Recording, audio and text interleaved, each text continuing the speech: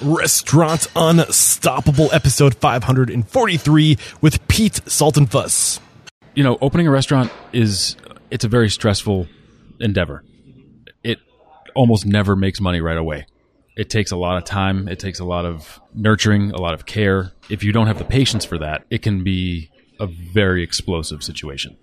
And I understand, you know, especially now that I've been in it on my own, I understand that you're watching money fly out the window and you don't know where it's going or if it's coming back.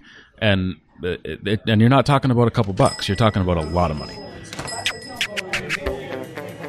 Are you ready for it factors, success stories, failures, and bombs of restaurant industry knowledge?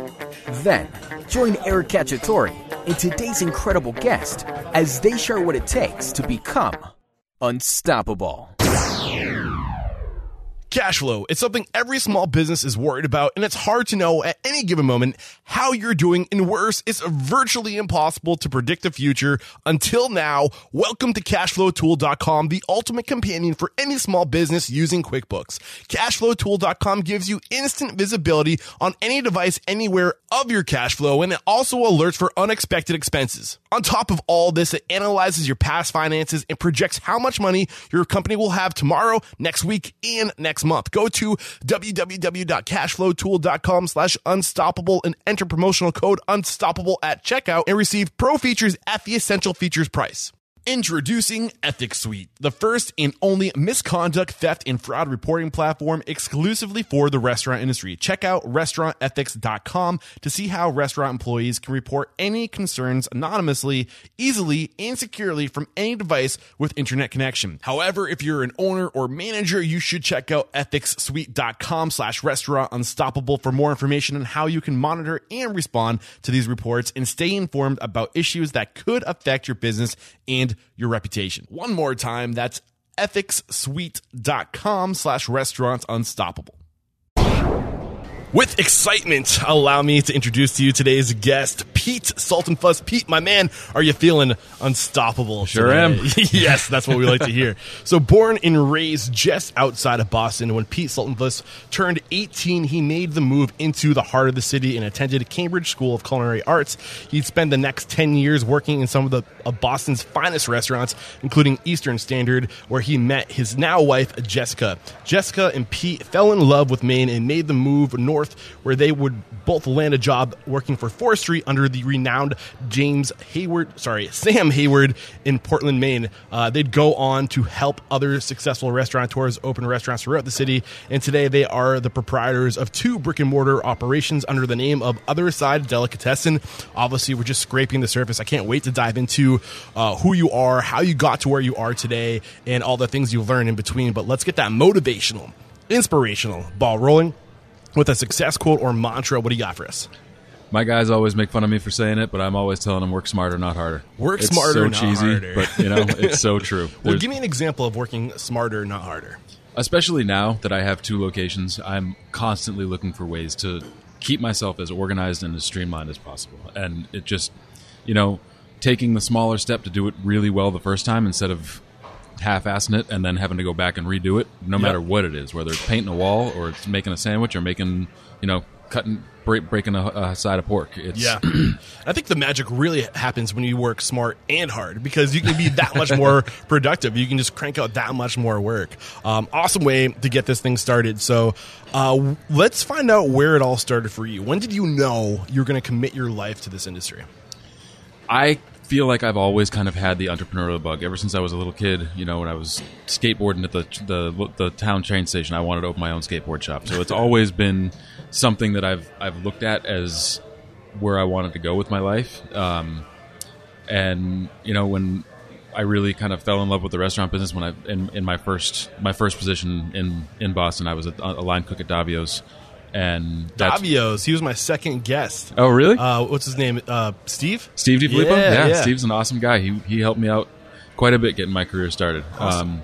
They gave me a shot. I had no business being on that line. Wait, that was your first line. That was my first line job. That's a great place to start because that's a operation that has their stuff together. And it was 1998. It was a long time ago. They have grown unbelievably since then. It's amazing to see what they've done since then. This was back when it was on Newbury Street. I think they left Newbury Street like at least 10 years ago. I'm not even really sure. But I walked in there, had no idea where I was. Happened to run into one of those kids that I was skateboarding with at the train station back home. He was the sous chef. Nice. And he was like, come in and do a stage. Let's see what, it's all about who you know, do. Right? Yeah. It's still to this day, I'm sure it helps you to know the right people. So any big lessons working under a restaurant group like DeFilippo's or Steve DeFilippo, Davio's? What were some of the big takeaways? And don't be afraid to get right up on that mic.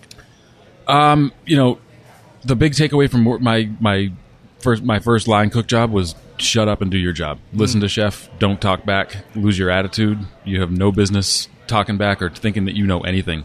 Learn and keep your mouth shut. So why is that the mentality you need to have when you're just getting started? Because you don't know anything. You're working next to a guy that's been in this business for 20 years, and you're walking in thinking that you're going to be, I was 19. Yeah. I had my arrogances. I had my lessons to learn, and they made sure that I got that message. There's a time and place to be a fly on the wall and just absorb, right? Yeah, and absolutely. Just do what you're told, and it's good to have the culture where people feel like they can speak up if they feel like something's not right, because you can catch something, right? But at the same time, just keep your mouth shut. Unless you really have to say something and learn as much as possible. Great lesson there. So what was the next key point for you, would you say, in your career moving forward? I when I left Davio's, I worked there for over 2 years. Okay. I went through culinary school, partly working there, partly at another place. So this is like from 18 to 20, like around that age? Yeah, I graduated culinary school when I was 21, I think. Okay. So I had been cooking for a couple of years before I went, and a big motivation for me going was Steve DeFilippo. He graduated from that school as well. What was it about him that you gravitated towards? I don't know. I mean, he wasn't really operational at that time. He had 3 other locations. He wasn't like in White's behind the line or anything like that. He was much more front of the house at that point. He had come from the kitchen, but he was just somebody that I looked at as like, wow, this guy made it. Like he figured out how to do it, and he did it. And the story from... Paint that picture in your mind of what made it is. He's got 3 locations. He looks like he's living the life. He's going to see Bruce Springsteen whenever he gets a chance. Yeah. I mean, first name basis with the Patriots and the Red Sox. Yeah, I mean, I was cooking for John Williams. Like this guy, John Williams. Joe Torre was coming in after the Sox game. Like we had Derek Jeter. Like there were like famous people coming in that I was like awestruck. 19, 20 years old. Yeah. Couldn't believe that I was able to be like cooking for these people, and that's part of like me not knowing what the restaurant business was. I didn't know, coming from a suburban town washing dishes, I didn't know that you would be like rubbing elbows with celebrities, even though they had no idea I was there. They didn't give a shit that I was there, but it was really fascinating to me that this guy started this place by leasing all this equipment in this basement, grungy, nasty kitchen that he transformed us into an empire within like 15, 20 years. I mean, that was incredible to me. Yeah, he has a really cool story. He shares his story in a book. It's All About the Guest, I believe, is the title of his book. If you guys want to check that out, it was probably one of the first books I read about the industry when I was just starting this podcast. And he was my second guest, so you can imagine I was like tweaking out. All right, cool. So what was the next major jump for you, would you say? I know you did some time at Eastern Standard with Garrett Harker, who's been recognized by James Beard for nominee for Best Restaurateur of the Year. So I'm sure there were some huge lessons there, but I don't want to skip over anything. Was there any other key points for you? There definitely were key points for me. I landed in Boston on Newbury Street and then kind of went to, I don't want to say out of the spotlight places, but I definitely gravitated more towards smaller, less nationally acclaimed kind of places. Okay. I went to run a kitchen out in Somerville called Eat that was there for 10 years, and it was an amazing experience.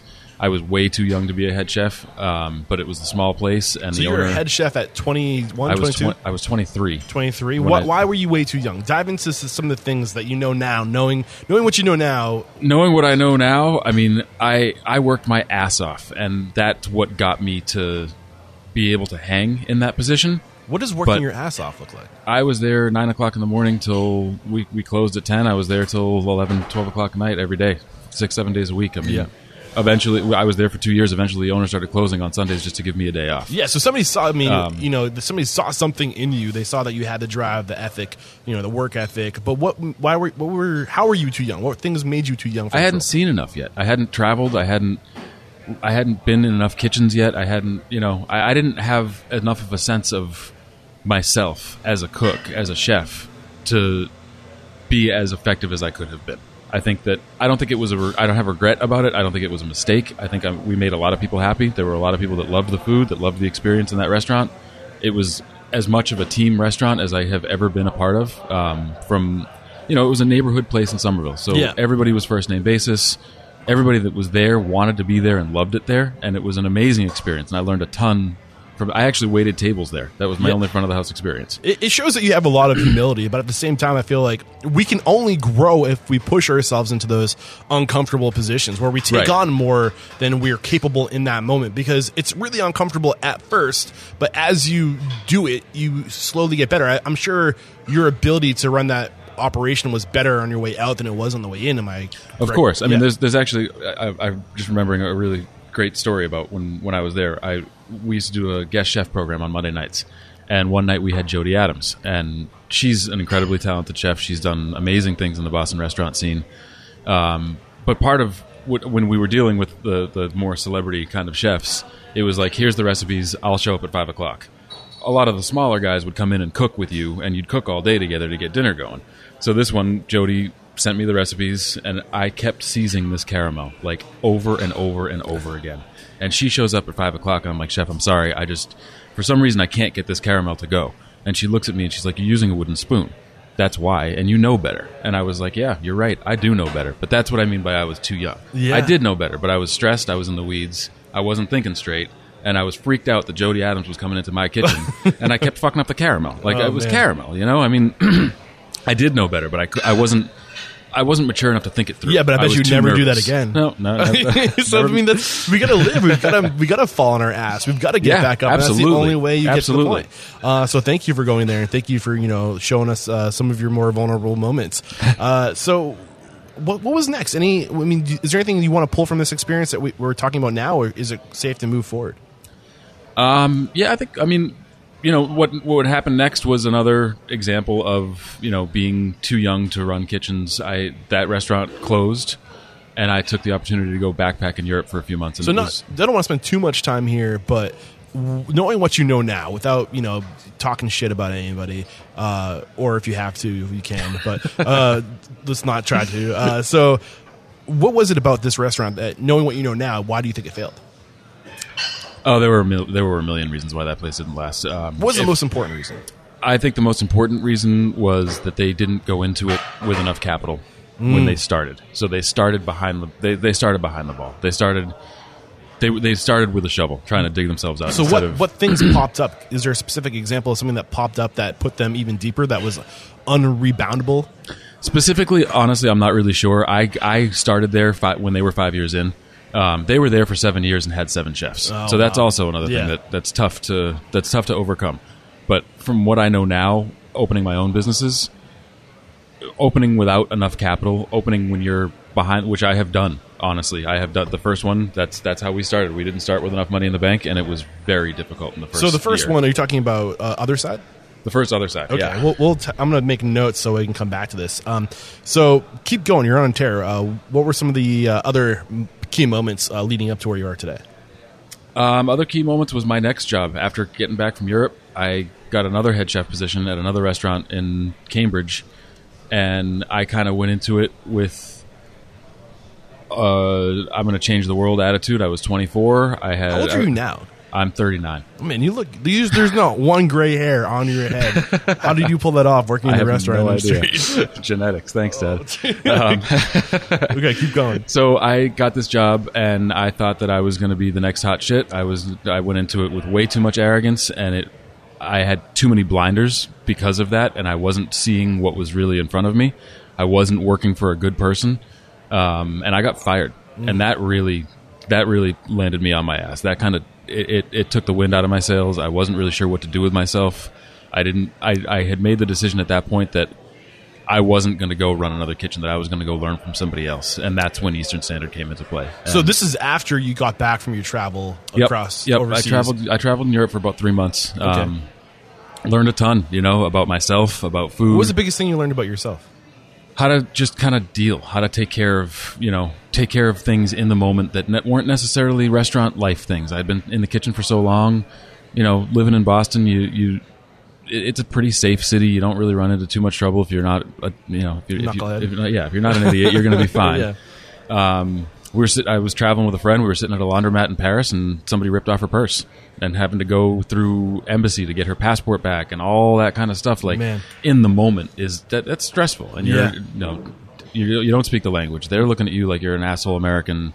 Bush had just gotten elected into office, so they didn't. I got like Canadian flag stickers on my jacket just to try to distract from that. A little patch. Okay, so let's fast forward again to you're working for this job. You come back, you get a job, you get fired.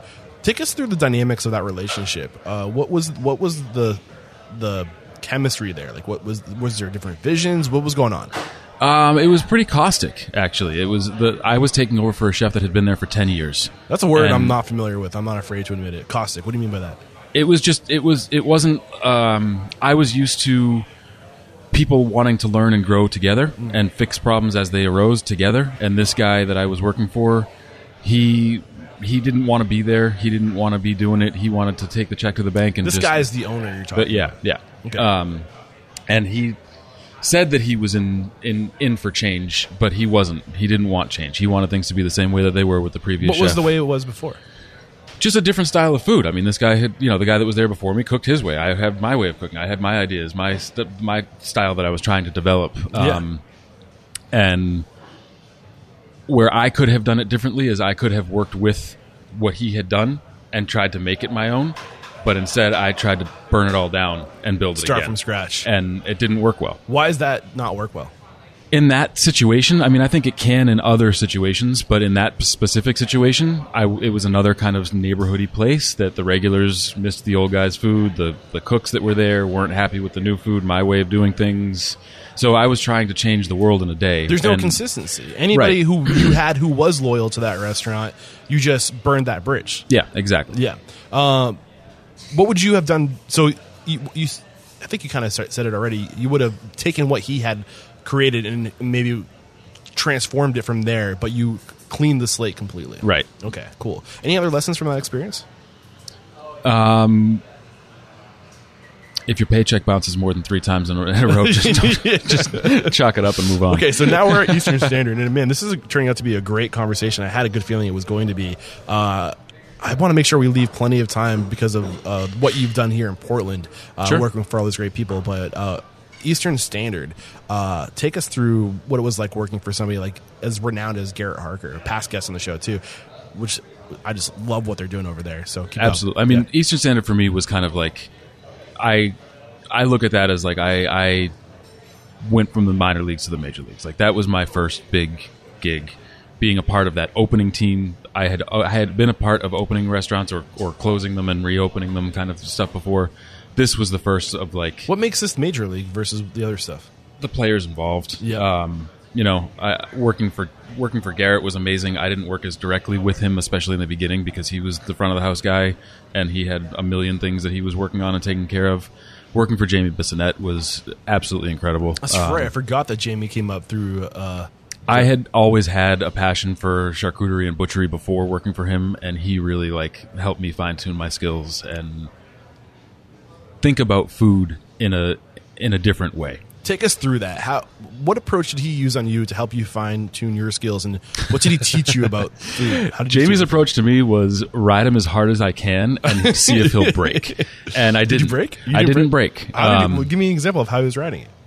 He was harder on me. I think because I'd like to think because he saw something in me that he didn't see in some of the other guys, but he was harder on me than he was on anybody else. I hadn't worked in any of the higher end restaurants like some of the other guys had. I didn't have the fancy Japanese knives yet. I didn't have, there were some skill sets that I needed to work on, and being in the position that I was as his sous chef, I should have had them already, but I was going to be damned if I didn't get them.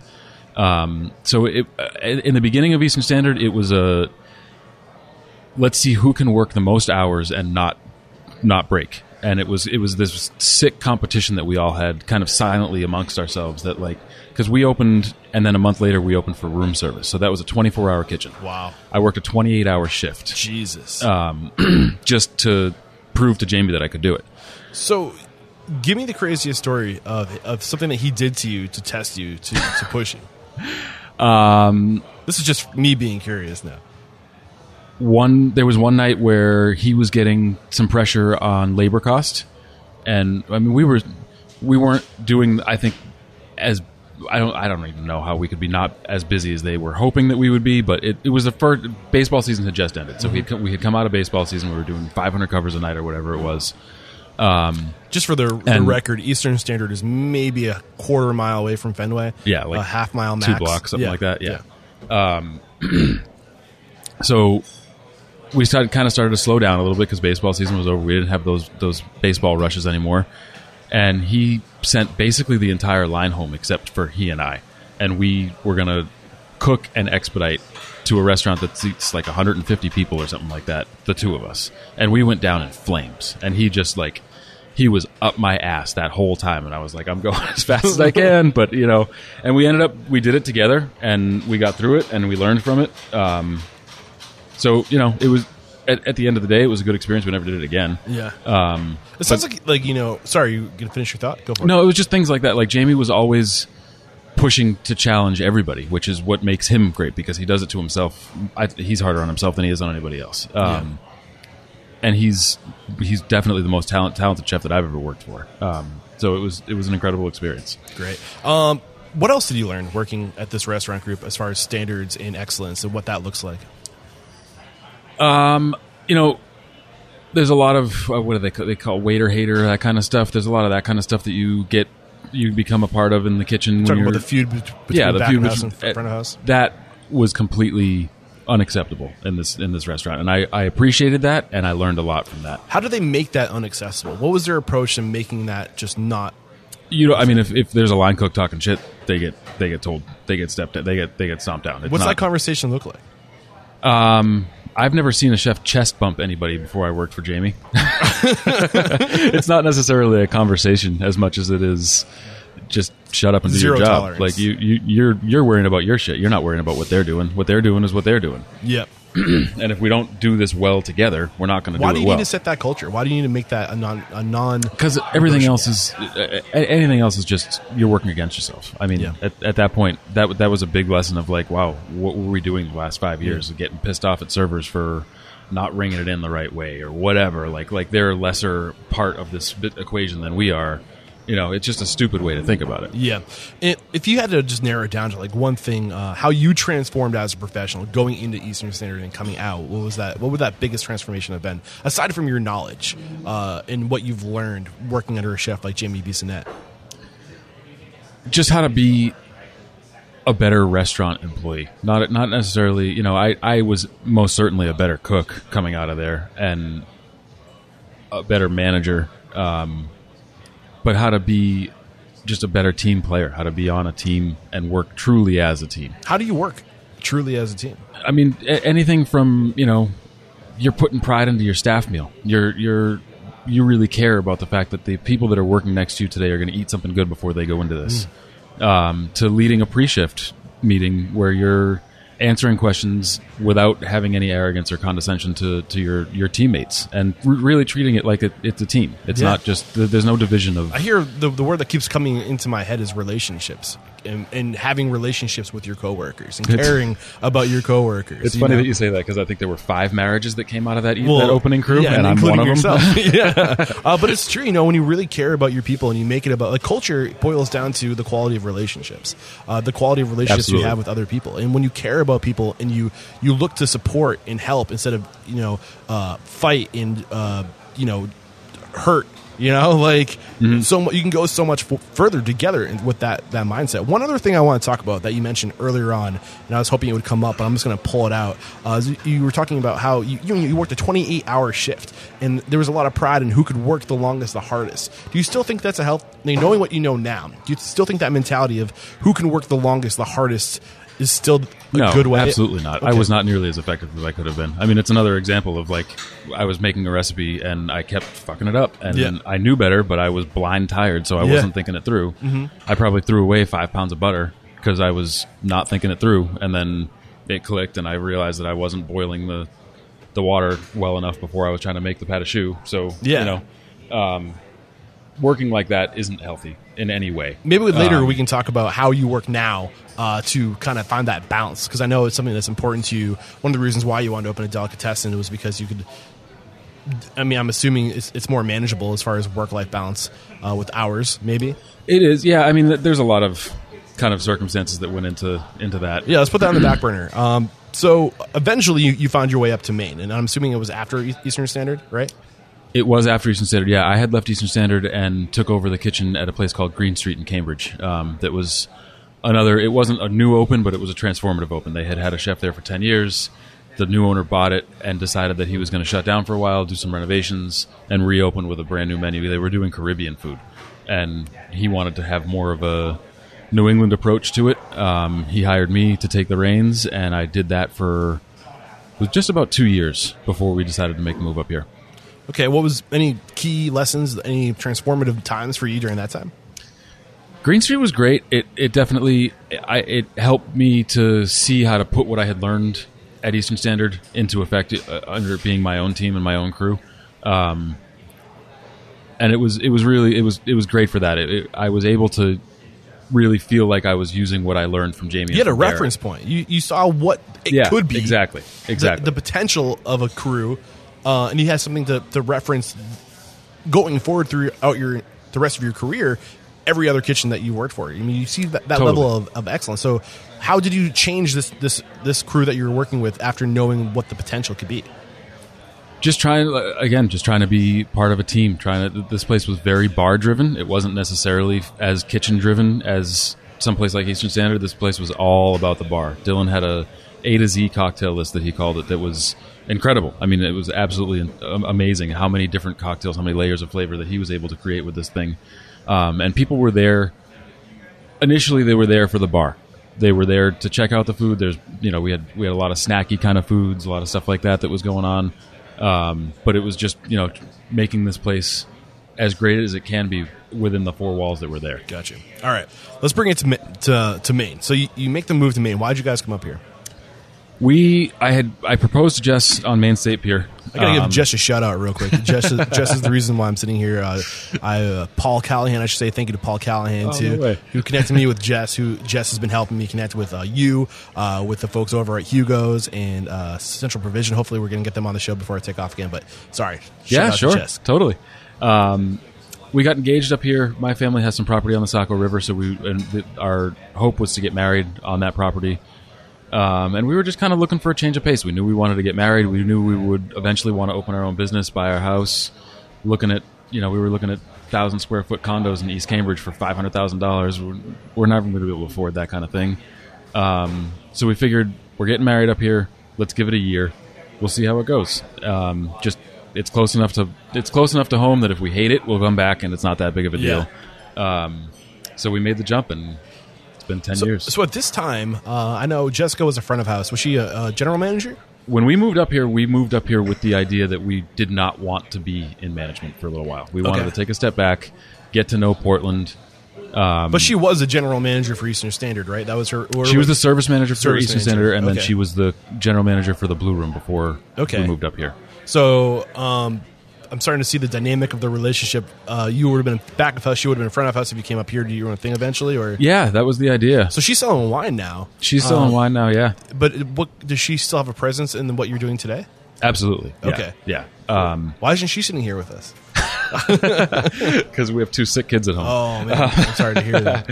And she's doing a work with a winemaker in town right now. I don't even know where the kids are. Okay, so you guys move up here. You wanted to get away from management for a while. What was the reason for that? When you're in management, you're working a ton of hours. We just felt like it would be the best way for us to learn about Portland and get to know Portland. Kind of take a step back from the pressures and the stresses of management for a little while, and just get to know what this town was about. That's so smart to slowly what's the word? Acculate or not acculate? Am I saying that? Acclimate. Acclimate. Thank you. I might have to edit that out. It's really embarrassing. I won't. I'll just make fun of myself. Acclimate to a city to let your roots settle in, to meet people, to network, to find out who's who, find out who to go to work for. Did you have something lined up before coming out here? We had some ideas. We came up, I don't know, probably a month before and dropped resumes at a few different places. And how do you decide? I think this is a really good place to settle for a bit, because a lot of people talk to me about or ask me questions about how to get into a community, how to find the next right job for them. How did you guys decide on where to go first with having the experience you had?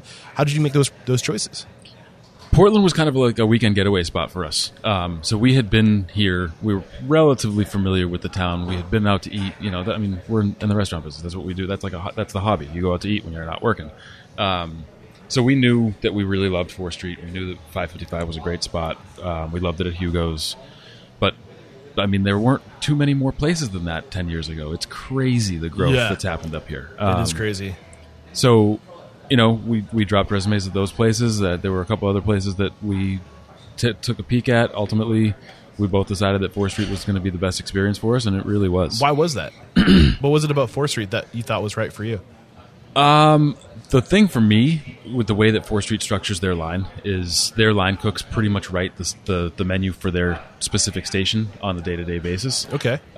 So I had the experience of running kitchens, of being, the one that was writing the menu every day.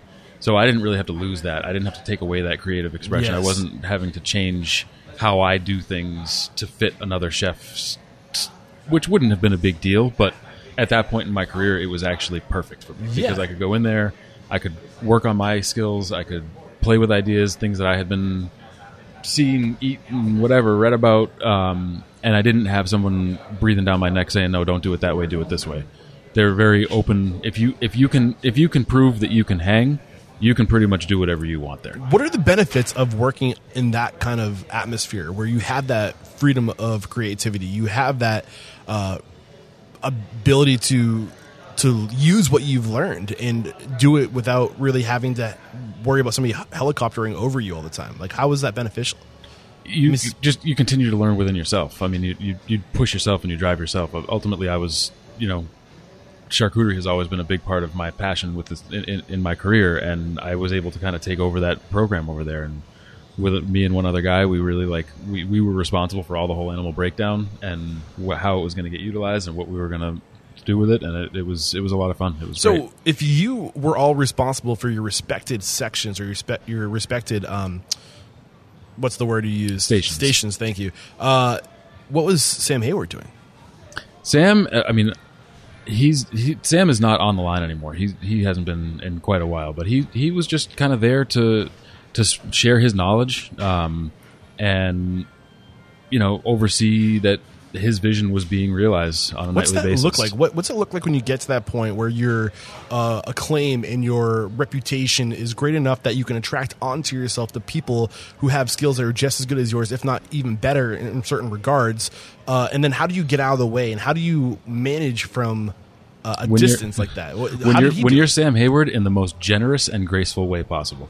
He is an absolutely amazing man.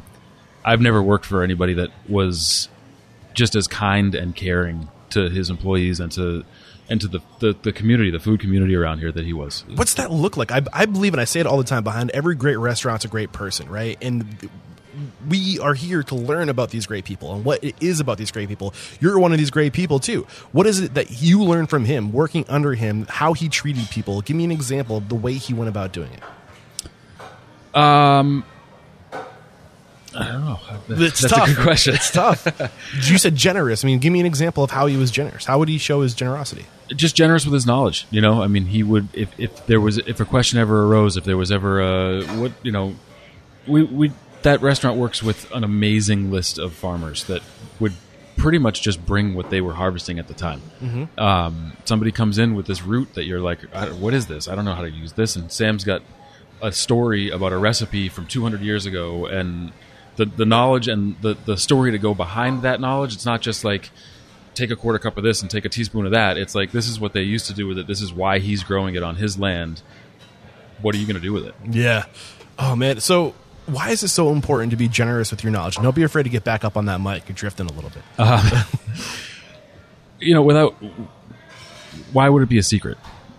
If you're keeping things a secret, I don't know. I couldn't understand why you would do that.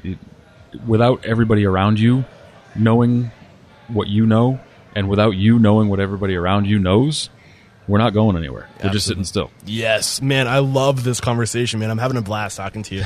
So anything else you pulled working with Sam Hayward at Four before leaving to go help other restaurateurs open their restaurants? 4th Street was the perfect place for us to land when we first got to town. The crew that was there, a lot of them are still there. They have employees that have been there for 25 years. So it was a great community to become a part of right off the bat. Getting to know people that could share stories about, where Portland had come from. Now I have stories to say, like I just did, that where there was really like 3 big players in town when we moved here. They were telling us stories about that when we first got here 10 years ago. So it was really cool to be able to see or be able to hear all that kind of stuff. And like I said, the community of farmers that they use over there created an unbelievable network of connections. So how did you know it was time to leave? It was time to leave 4th Street when I was kind of, what's the word? I was sought after to help open a new restaurant. So you were there for 2 years, right? I was there for 2 years. Yep. Okay. And how appealing was the sought after deal? Like what? It was very appealing. What's good enough to pull you away from being a part of probably at that time the best restaurant in the city? It was very appealing in a lot of different ways. It had been probably a year longer than what I had said to myself I was going to be out of management for. So yeah. I had been out of management for 2 years. I was, while we were at 4th Street, the intention was that we were going to be opening our own restaurant. So we were looking at spaces. We were trying to figure out funding. We were doing all those kind of things, talking to banks, hitting a lot of roadblocks, not really getting anywhere. And this person approached me to be what was said to me to be a chef partner at a new place in town that they were working on building out. And it seemed like the right move. And initially, was this Masa Miyake? No. Am I saying that correctly? This is someone else that we're probably not going to name by name. Okay. I respect that. And initially, Jess wasn't going to come along. She was going to stay at 4th Street. She was going to do her thing. I was going to do my thing. We were going to see where it went.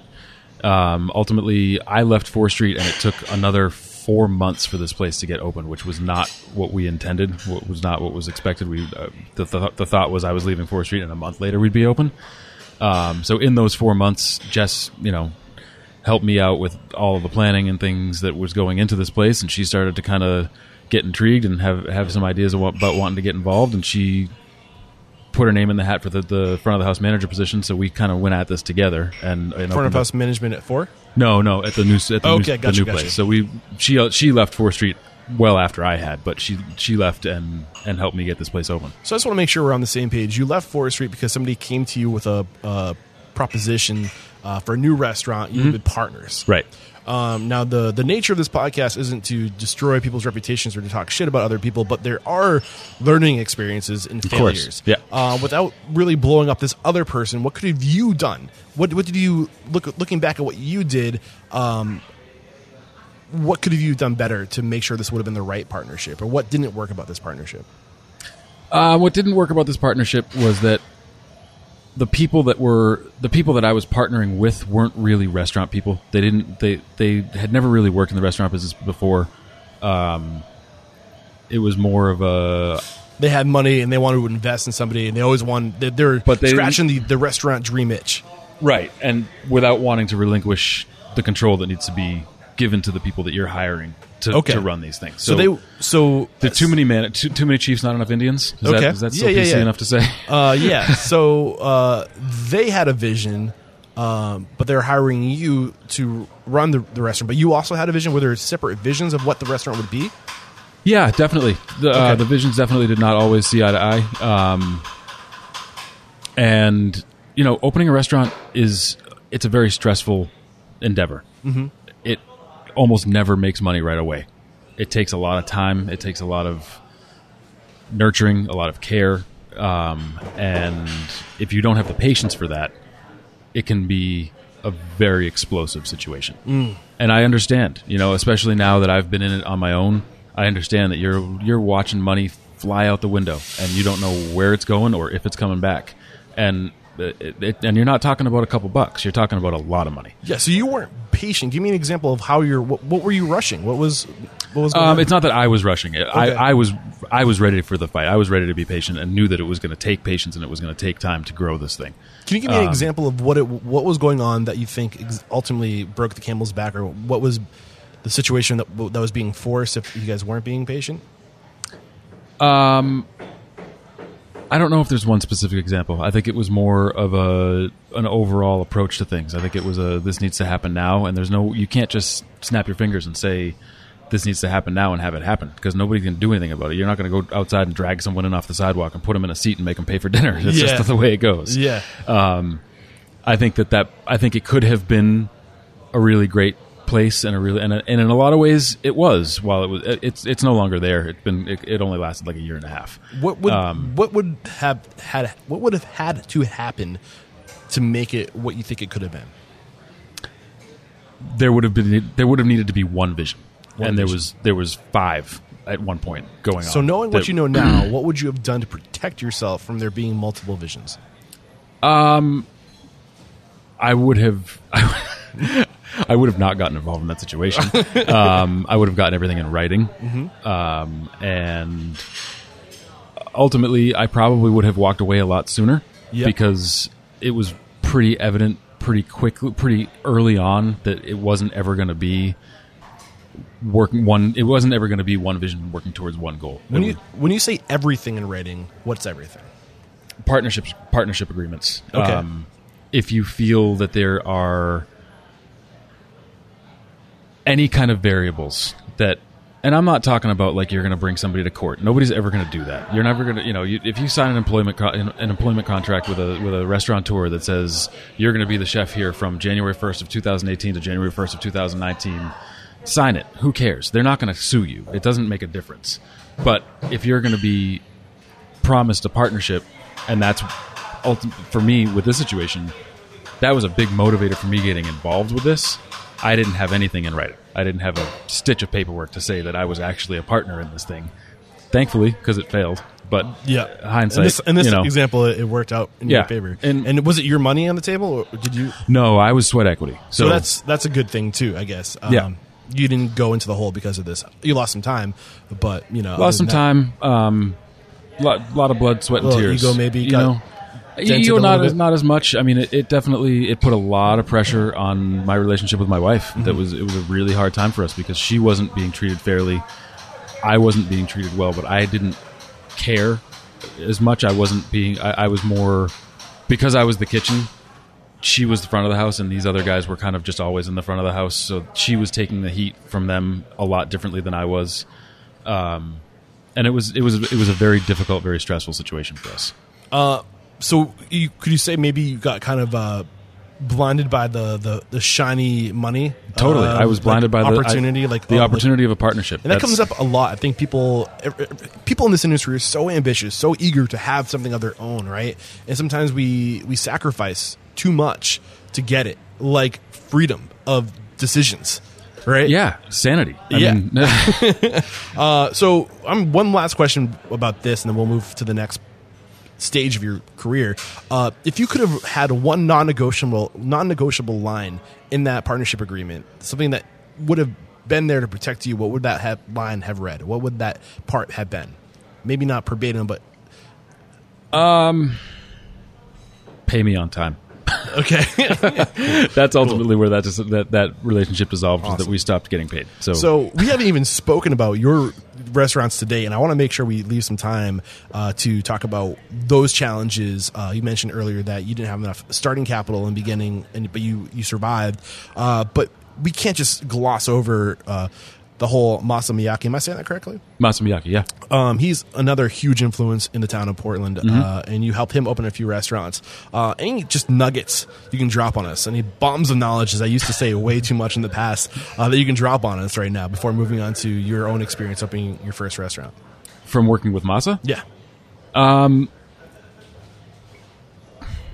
Masa was definitely another.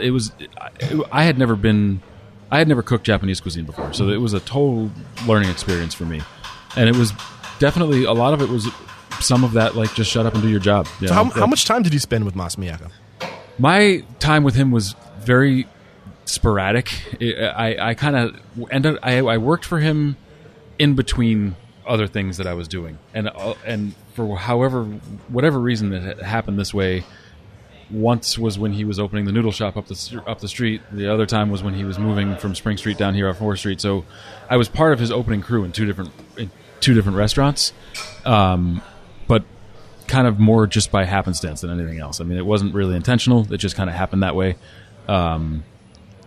And I learned a great deal. I mean, I'd never worked with... What was the biggest thing you learned? Not about necessarily food, but what did you learn about him as a restaurateur? How to conduct yourself? How to do business? Were there any major takeaways from this experience?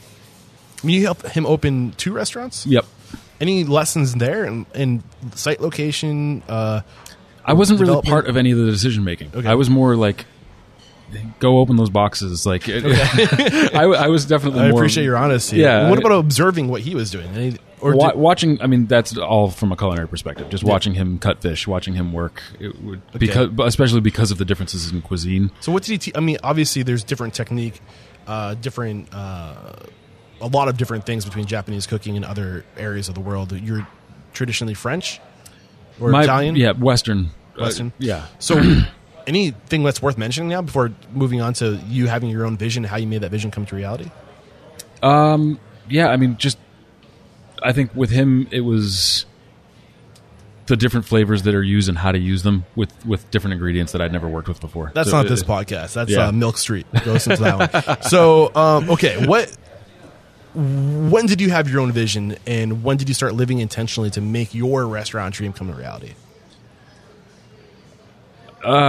So when I left Masa for the last time and took over the kitchen at Grace, and I was the executive chef there. For about 2 years. About halfway through it, I started working on a business plan for a wholesale USDA inspected plant where I was going to be processing bacons, hams, all kinds of, sausages, salami, all that kind of stuff. So you're getting into the wholesale business. Working on getting into the wholesale business. I was working on kind of getting out of, it wasn't like I want to get out of the restaurant business. I wasn't thinking of it that way. You're trying to work smart, not hard. This was my dream. I wanted to be, one of the first producers on the East Coast to do this sort of thing. And it's a very difficult thing to get into. It's, have you heard of Olympia? Olympic Provisions, yeah. Olympic Provisions. They're on my show, all 3 of them. Oh, really? Elias, Michelle, and, Nate.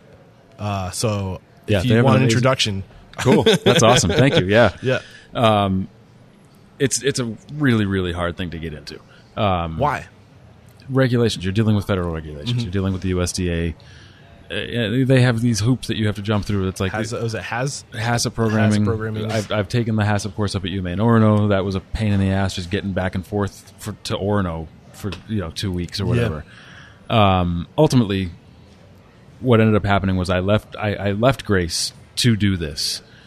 The place where I was going to do it went out of business the week before we were about to get started. We didn't even talk about Grace. So, but that's fine. We won't go there. We'll save time. This is your time to shine. So this was like another kind of fall on your ass situation where the rug got completely pulled out from underneath us. We thought we were like good to go with this. This guy was up in Gardner. He was cutting meat. He didn't know what to do with the not center of the plate cuts. I knew what to do with all that stuff. He was already in a USDA inspected plant. So we were about just ready to pop this thing in there and go with it. And he went out of business. And I had a 6-month-old son at home and no job. And a wife that was looking at me like, what are you doing with your life? Because you're 35 years old and you don't have a job and we don't know what we're doing right now. So I, for whatever reason, I had reached out to the head butcher who's no longer there, this guy Evan, out at Rosemont Market on Brighton Avenue. And they offered me a job, not making nearly enough money to make ends meet with the life that we had. but I was able to piece it together with some catering stuff and some side jobs and things like that, and really got to know how to manage production butchery. And Rosemont is an awesome place. The owner's there, John Naylor, is a great guy. He's a really awesome person to work for. And I went from, the occasional, like, we'd get 1 or 2 pigs a month. We'd get a couple lamb here and there in the restaurant business. I was breaking 6 pigs a week. I was breaking 2 cows a week. Talk about muscle memory. Yeah, exactly. So I was really not only able to fine-tune my skills, but I was working in retail, which I'd never done before. And I really fell in love with it. It was. What was it about retail that drew you in? Being able to connect with people on how they're going to go home and cook their dinner. It's a completely different way of thinking about things. When you're in the restaurant, you're in the kitchen, you're the chef. You're trying to share your vision, your passion with somebody through so many different levels and so many different layers. Here, you're across the counter from somebody saying, "Here, see this piece of meat? Do this to it, and you'll love it." Yes, but you do it. I'm not doing it for you. You do it. Yeah, but I mean, what you're describing is a transformative relationship, right? Where you get to, it's not transactional. You're not just taking the money and handing them the meat. You're transforming them by educating them, by broadening or expanding the horizon, and making it a relationship and going deeper, right? And I think that's where society kind of falls short today. We've gotten so transactional. We've been so broken by the big box stores, the Shaw's, the Kroger's, where there's no relationship there. And it doesn't have to be that way. It can be transformative. You can have relationships with everybody you touch every day. Sorry, it's kind of a side point. No, totally, and it's totally true, and it's a big part of what I do now, and it's awesome. The first name basis side of things is really it's so fun, and it's so personal. You're basically. You're becoming a part of someone's dinner at their house without going to their house. It's a really cool way to do things. Then you get to ask the next time they come in, how did that tenderloin come out or whatever. Cool, man. So when did you know you were going to do your own? So this is this is all part of you opening your own restaurant. You're going through the educational process right now, right? Is that safe to say? Were you doing these things to learn more about what you needed to know to be successful and be the best at what you're doing today? I mean, ultimately, I don't think it was ever really thought of as that in the day-to-day, but ultimately, yes, I was learning about what I wanted to do and how I wanted to do it. We're talking about, I was at Rosemont for 6 months before I opened the deli. So you're 35 when you opened, 36. 30. It was 2015. 4 years ago? Yeah, 2015. So I was 36. 36. So I kind of want to make a point. I mean, you spent from 18 to 36. So I'm horrible at math. 17 years? 18 years. 18 years. 18 years working for the best in the industry, pushing yourself, finding different verticals from Japanese to charcuterie to wholesale to retail and really finding out what matters to you, what you like to do, finding your lane and learning so much about the industry. And it takes time. To get out there, to find out exactly what lane you belong in, what your passions are, to find a niche. And I think a lot of people get in trouble because they just try to go out of the gates, like these rich dudes or gals like that, tried to do that restaurant with you, and they just tried to bark orders and things didn't work out because there was no chemistry, there was no culture there. It does. I mean, I think that there you see certain situations that it doesn't take as much time. That people that are, some people get lucky. Some people get lucky. Some people, for whatever reason, that's just the way that it works out for them. Yeah. I mean, who knows? For me, that's the amount of time that it took. That was kind of the path that I needed to go down to figure out, realize my dreams. Yeah. So take us through opening your first restaurant, man. Like, when did you decide to do it and take action? I mean, the whole time that I was at Rosemont, I was kicking tires, trying to figure out what was going to be next, what I was going to do. I knew that it was going to involve meat processing in some way. I knew that it was going to involve I started to realize that it was going to involve some sort of retail in some way as well. And I just, any avenue that I could find to search, I was searching. And ultimately, I found this space out on Veranda Street in East Deering, Portland. I had never been to this neighborhood before. I had no idea what was going on out there. And I went and took a look at the space, and I was like, all right, I don't know. It had been a mom and pop Maine Italian store for 30 years. And they probably stopped cleaning 10 years ago. Oh. So it was gross. It was wicked dated. What was it about this community, this space, that sang to you? Availability. That's it, man. Was it a good deal? Was it an exit strategy? Or was somebody trying to ultimately the way that it went down was the old man that ran the shop for 30 years, retired, sold the building to a local firefighter. He ran the shop the same way the old man was running it for like 6 months and was like, this is crazy. I'm a firefighter. What am I doing here? So he put this is why this podcast He put exists. it on Craigslist. I found this place on Craigslist. Really? Wow. And we kind of talked back and forth for about a month or so, and ultimately he said, all right, I think we should give this a shot. And this is all, we talk about community, we talk about relationships. Knowing what you know, sorry, I don't want to cut you short. Yeah. Knowing what you know, how did that negotiation go? What things were you doing to protect yourself going into this new space? I was looking around this space at all this equipment that hadn't been updated in years, saying, this isn't on me. If that hood goes down, I'm not financially How did you make responsible sure for it. that I had it all put in the lease. And it's not a traditional lease. It's not the same kind of lease that my restaurateur friends in town get from big realtors. I'm lucky to have the lease that I have. So how'd you get that lease you got? What was it about your transaction with this person? That's where I was going with it. With we talk about community and relationships. The landlord he has since sold the building, but he is a good part of the reason why I made it through that first year. He's just an awesome guy. He cares about he cares about people. He cared about my being able to live to succeed there in a way that allowed me to succeed there in a lot of ways. How did that look? I call him one day and like the sink in the basement's backing up. He calls he owns a lot of different properties. He's a landlord of like 7 or 8 properties in Westbrook, blah blah blah. So he's got a guy that does property maintenance for him. He calls his property maintenance guy. His property maintenance guy comes in and fixes the thing for me. I don't have to call $100 an hour plumber. Yeah, little things like that. He actually came to me. He came to me in the first. I had made it through the first year, and it was January again. And he said, "Listen, I want you to take $500 off your rent and add $100 to it until you get back to the original amount and go right into the summer." I mean, that was huge for me back then. What was it about you that he wanted to? Why he wanted to support you? Is there something about you? Do you think that made him want to see you become successful?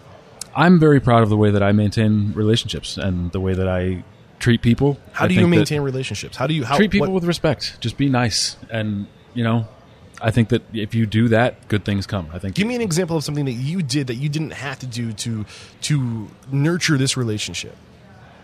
It's the little things, I mean, he says he's responsible for the snow removal. I see him out there shoveling. I grab my shovel and I go out and help. It's the little things like that that keep communities going. That when we talk about, and not to go here with it, but we talk about the political climate that we're in right now, it doesn't matter. If you're taking care of who's on your block, that's all that matters. That's all you can do. Yes, man. This is why this podcast exists. It's about knowledge, business knowledge, but it's also about business ethics, business or moral standards. Absolutely. Right? And not making it just about the bottom line and about the transaction, about the relationship, about the human element. And that's coming out in this interview, and I'm really excited that it is. So thank you for letting me make an example of you. And the other thing that's coming to mind too, I mean, you took time to get into this community, to be a part of this community, to establish roots, to align your brand, your personal brand with other successful personal brands in this community. Yeah, definitely. And when you have that behind you and you've spent time to let your roots settle and go deep, the community will come back. They'll associate you with other people of success, right? And you're a part of the community. Like the way that you and Jessica did this, that went about doing this to become a part of the community is another huge thing I want to take away from this conversation. I'm loving this conversation, dude. I can't believe we're almost at an hour of recording time. I feel like we haven't even touched on how I think this being short on capital is kind of one of the things that is being kind of danced around right now. But your landlord helped you out, right? He supported you. He supported me in the small ways that he could. Yeah. And I'll never forget it. Yeah. Any other big lessons, any other hurdles you had? I don't want to cut you short. I'm willing to go a little bit longer. You said, what time do you have to be out of here? What's your hard stop? 11:30, 11:45. Okay. We're going to push for 11:40. I'll try to split the difference. Okay. So nothing else you want to drop on us before we go to the speed round? Because I feel like there's probably a few more lessons that we can drop before moving on.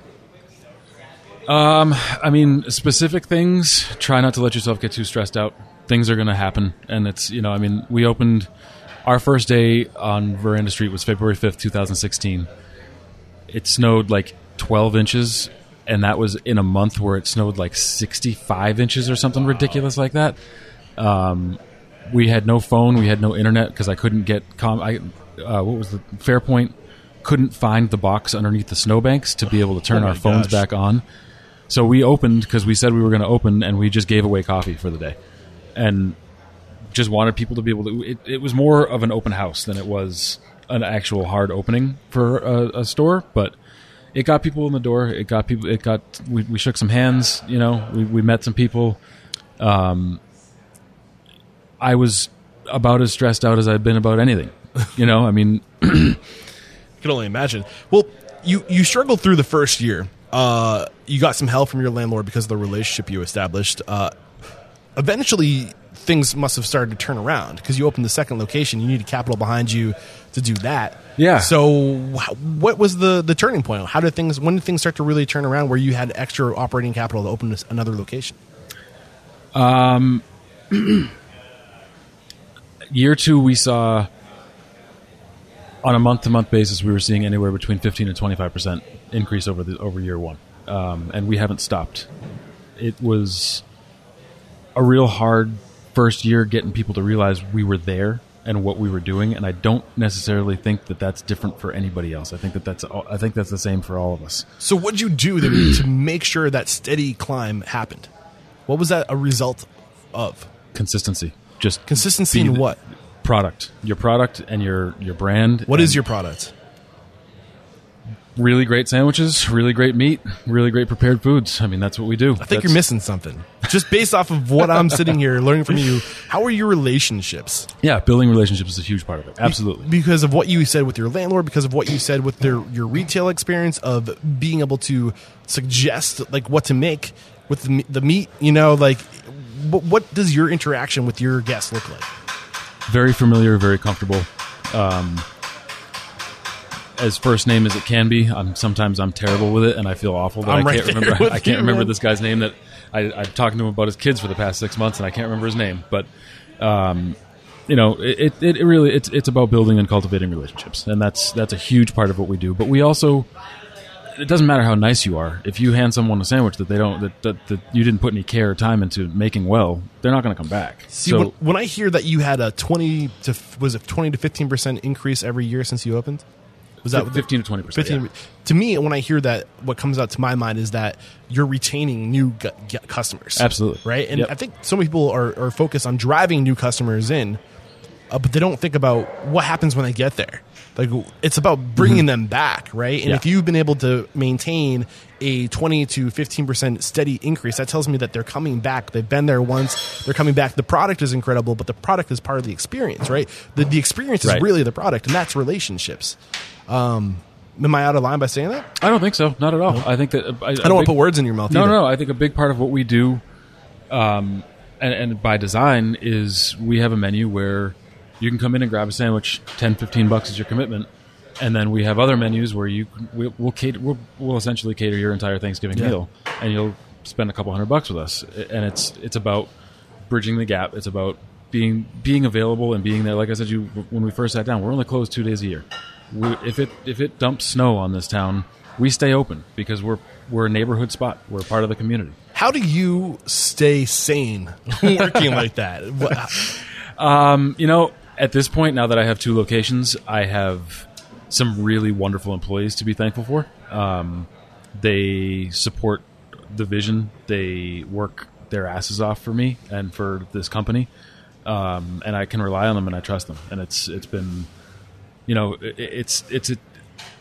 staffing is an unbelievable struggle in this town right now. It's very difficult. Everywhere.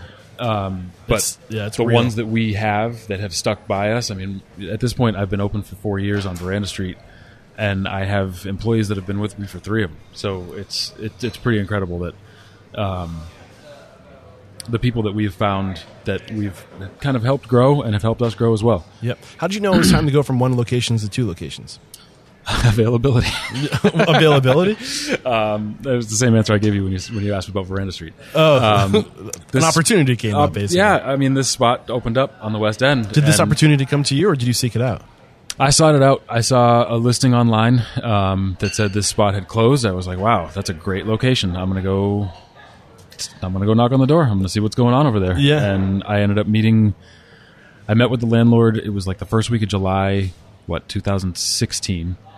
Yeah, 2016.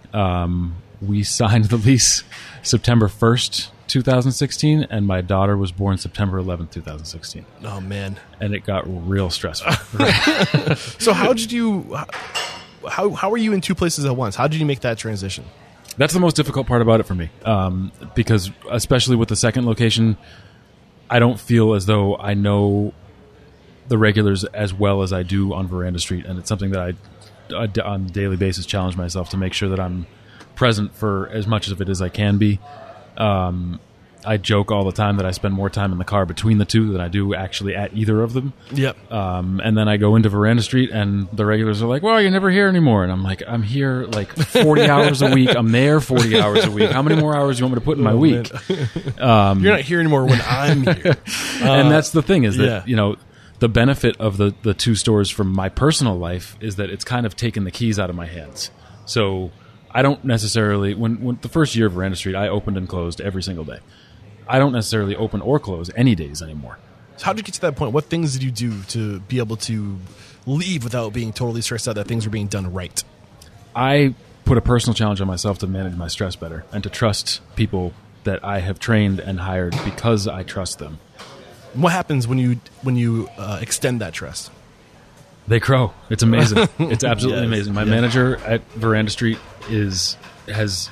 he went from a kid that when I hired him, I looked at my wife and I was like, this isn't going to last, to he's my most trusted employee. What are the other things that you've done aside from extending trust that has allowed your people to grow? I think you have to let people make mistakes and learn how to rectify them. There's never not going to be mistakes. How do you let them make those mistakes without necessarily, what's the word I'm looking for? Like completely crashing and burning. You want them to make the mistake, but you also want to be able to catch them from. I think sometimes it is a crash and burn. Yeah. There have been situations that have come up where. So when you see a mistake happening, you just kind of like go, well, let's just let them ride this one out. No, it's not really like that. It's like the mistake was made. Now, how are you going to fix it? What are you going to do to make it better? Because, like I said, we're all going to make mistakes. They're never going to go away. You don't tell them how to fix it. You let them come to the solution. It can be a balance of both. Sometimes if they come to me and say, hey, I fucked up, what do I do? Yeah. Oh, man, I want to talk to you longer, but I also need to respect your time. One last question before we move to the speed round. We'll make it a true speed round. How are you working smart today and not hard? What's one thing you're doing to be a smart worker and a hard worker? The smartest thing that I do is when, and sometimes I don't do it, but if Monday morning, I sit in my office.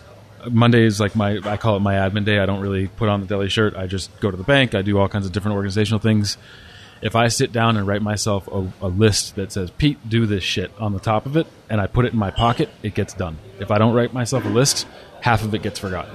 Nice. So you operate off of a list. I operate off of a prep list, which is, I've been doing it for the past 20 years. There's this great book out there. It's a short read. It's called written by Brian Tracy, Eat That Frog, which is all about time management. And he has some list operational, I don't know how to say this, ways to work off of a list, the techniques to work off of a list, prioritizing, labeling, delegating, all that stuff. If you want to get better off from working off of a list, check out Eat That Frog by Brian Tracy. Awesome stuff. Any other thing you want to drop on us before we go to the speed round? I don't think so. You've been amazing. We're going to take a quick break to thank our sponsor. We'll be right back. If you listen to Restaurant Unstoppable, I'm sure you've heard me say it before, but I'll say it again. There are two things that you need to let determine your growth. The first thing, that's people. The second thing, that's cash flow. And we've got you covered on the cash flow part of things because I'm working with cashflowtool.com, the ultimate cloud-based solution for your business. Cashflowtool.com is simple, powerful, and predictive. It's simple because it requires no data entry. It's always up to date and it works on any device, anywhere. It's powerful because with its built-in cash flow calendar, activity feed, and anomaly detector, you instantly know all aspects of your cash flow with no surprises. And it's predictive because you know your cash flow today and you can anticipate it tomorrow. Head over to www.cashflowtool.com/unstoppable and enter promotional code unstoppable at checkout, and you'll receive pro features at the essential features price. All right, I have a question for you. How can an anonymous employee reporting program be a profit center for your restaurant? Well, for starters, fraud alone represents a staggering loss to the restaurant industry, with an estimated $40 billion in losses in the U.S. in 2017 alone. And this does not include the losses and costs associated with the more than 540,000 calls made to the U.S. EEOC in 2017, resulting in millions of dollars in penalties and legal costs for restaurant owners and investigators related to claims of harassment and discrimination. So do I have your attention? Good, because there's more.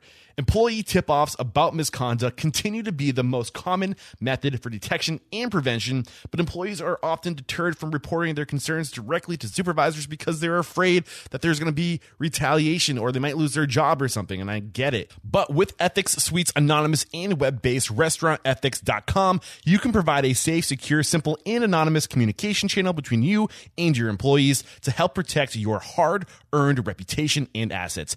Go to ethicssuites.com/restaurants unstoppable and you'll get 3 additional months. So for the cost of 12 months, you'll get 15 months, or head over to the show notes and find the banner and you can use the link there. We're back, and the first question I have for you is, what is your it factor, a habit, a trait, a characteristic you believe most contributes to your success? Personability. What is that, real quick? Just being personable, being nice, making eye contact, being polite. I dig it. What is your biggest weakness?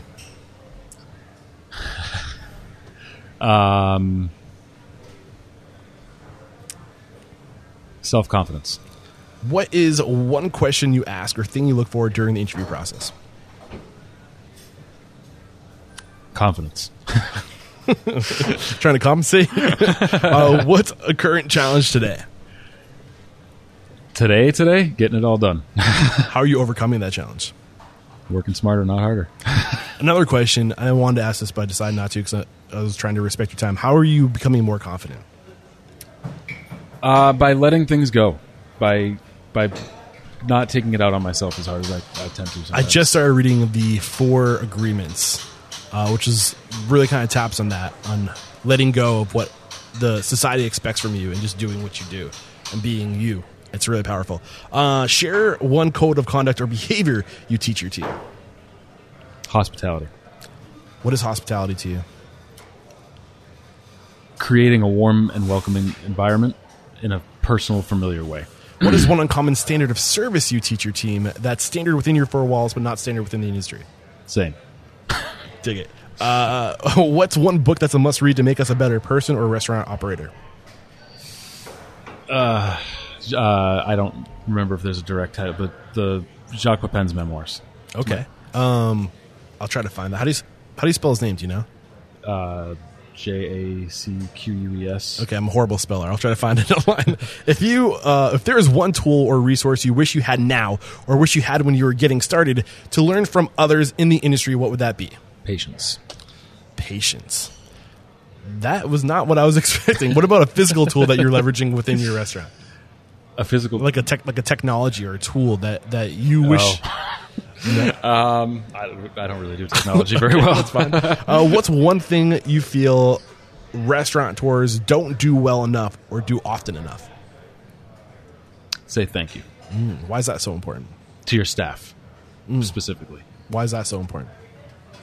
One of the most common complaints that I have had and have talked to others about throughout my career, especially when you're an underling, when you're a line cook, when you're learning, is lack of appreciation. I dig it. And this is the last question. It's a doozy, so get ready for it. If you got the news, you'd be leaving this world tomorrow. All the memories of you, your work, and your restaurants would be lost with your departure, with the exception of 3 pieces of wisdom you could leave behind for the good of humanity and for your legacy. What would those 3 nuggets be? I don't know if I have 3, but treat your community well. That's 1. I'm going to get 3 out of you. Be a good friend. And don't be too hard on yourself. I dig it. Awesome stuff, man. Pete, I've loved this conversation. You were incredible. We wrap up every chat by calling somebody out. So who's one person you admire in this industry and you believe would make a great guest mentor like you made for us today? Jamie Bissonette. Jamie was a past guest. Was he really? He was incredible. He was one of my early guests. I was psyched to get him. I was like totally. So do I have to go again? Yeah, give me another one. This means I have good taste in guests. Man, John Naylor. I think he'd be great. John, look out. I'm coming after you. And let the folks at home know if we want to come join your team. Maybe we're in Portland or Maine, and we want to come work for you, join your team, learn from you. What's the best way to connect? Or maybe we just want to follow what you're doing. If I just spit on you, I apologize. In terms of employment, info@othersidedeli.com is our email address. Othersidedeli.com is our website. There's not much more than menus on the website, but we're always posting on Instagram and Facebook. We don't really do Twitter. But that's the best ways to get a hold of us, and we're always willing and happy to help in any way possible. If you're moving to town and you're looking for guidance, even if we're not hiring, I can put you in touch with people. Awesome. This is episode 543. Head over to restaurantunstoppable.com/543. I'll have a summary of today's discussion over there, plus a link to the tools and books that were mentioned, if any were mentioned. Again, Pete, thank you so much for taking the time. There is no questioning. You are unstoppable.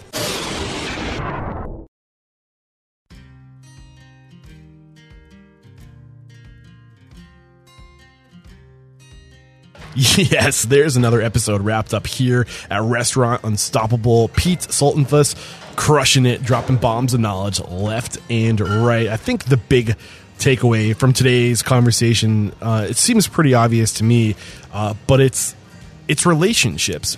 From the very beginning of this conversation, for Pete, it's been about relationships with his bosses, relationships with his coworkers, relationships with the front of house and back of house, relationships with new communities. When he came up here to Portland, Maine, he took the time to develop relationships, to find out who's who, to grow those relationships and develop a reputation because of the relationship that he has with other successful people. And now, even the relationship he had with his landlord, and the relationship he has with his employees, and because of these relationships, him taking care of other people, they're taking care of him. And we also have to tip our hat to this man's work ethic too. You can learn so much, but you'll learn twice as much if you put twice as much work into it. And just such great stuff came from this conversation. I'm so pumped we got Pete on the show. So if you guys want more content like this, there's a few ways you can help. Recommend guests. If you know of somebody who's in your community, who's a leader in your community, and he needs or she needs to be made an example of, please put them on my radar.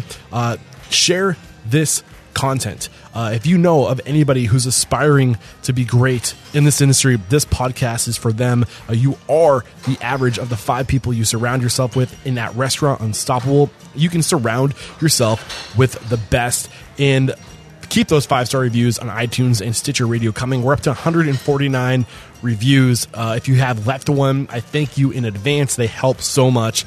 And yeah, I think that's all for today. Again, Pete, thank you so much for sharing your story, your values, and your mentorship. It was awesome. And until next time, peace out.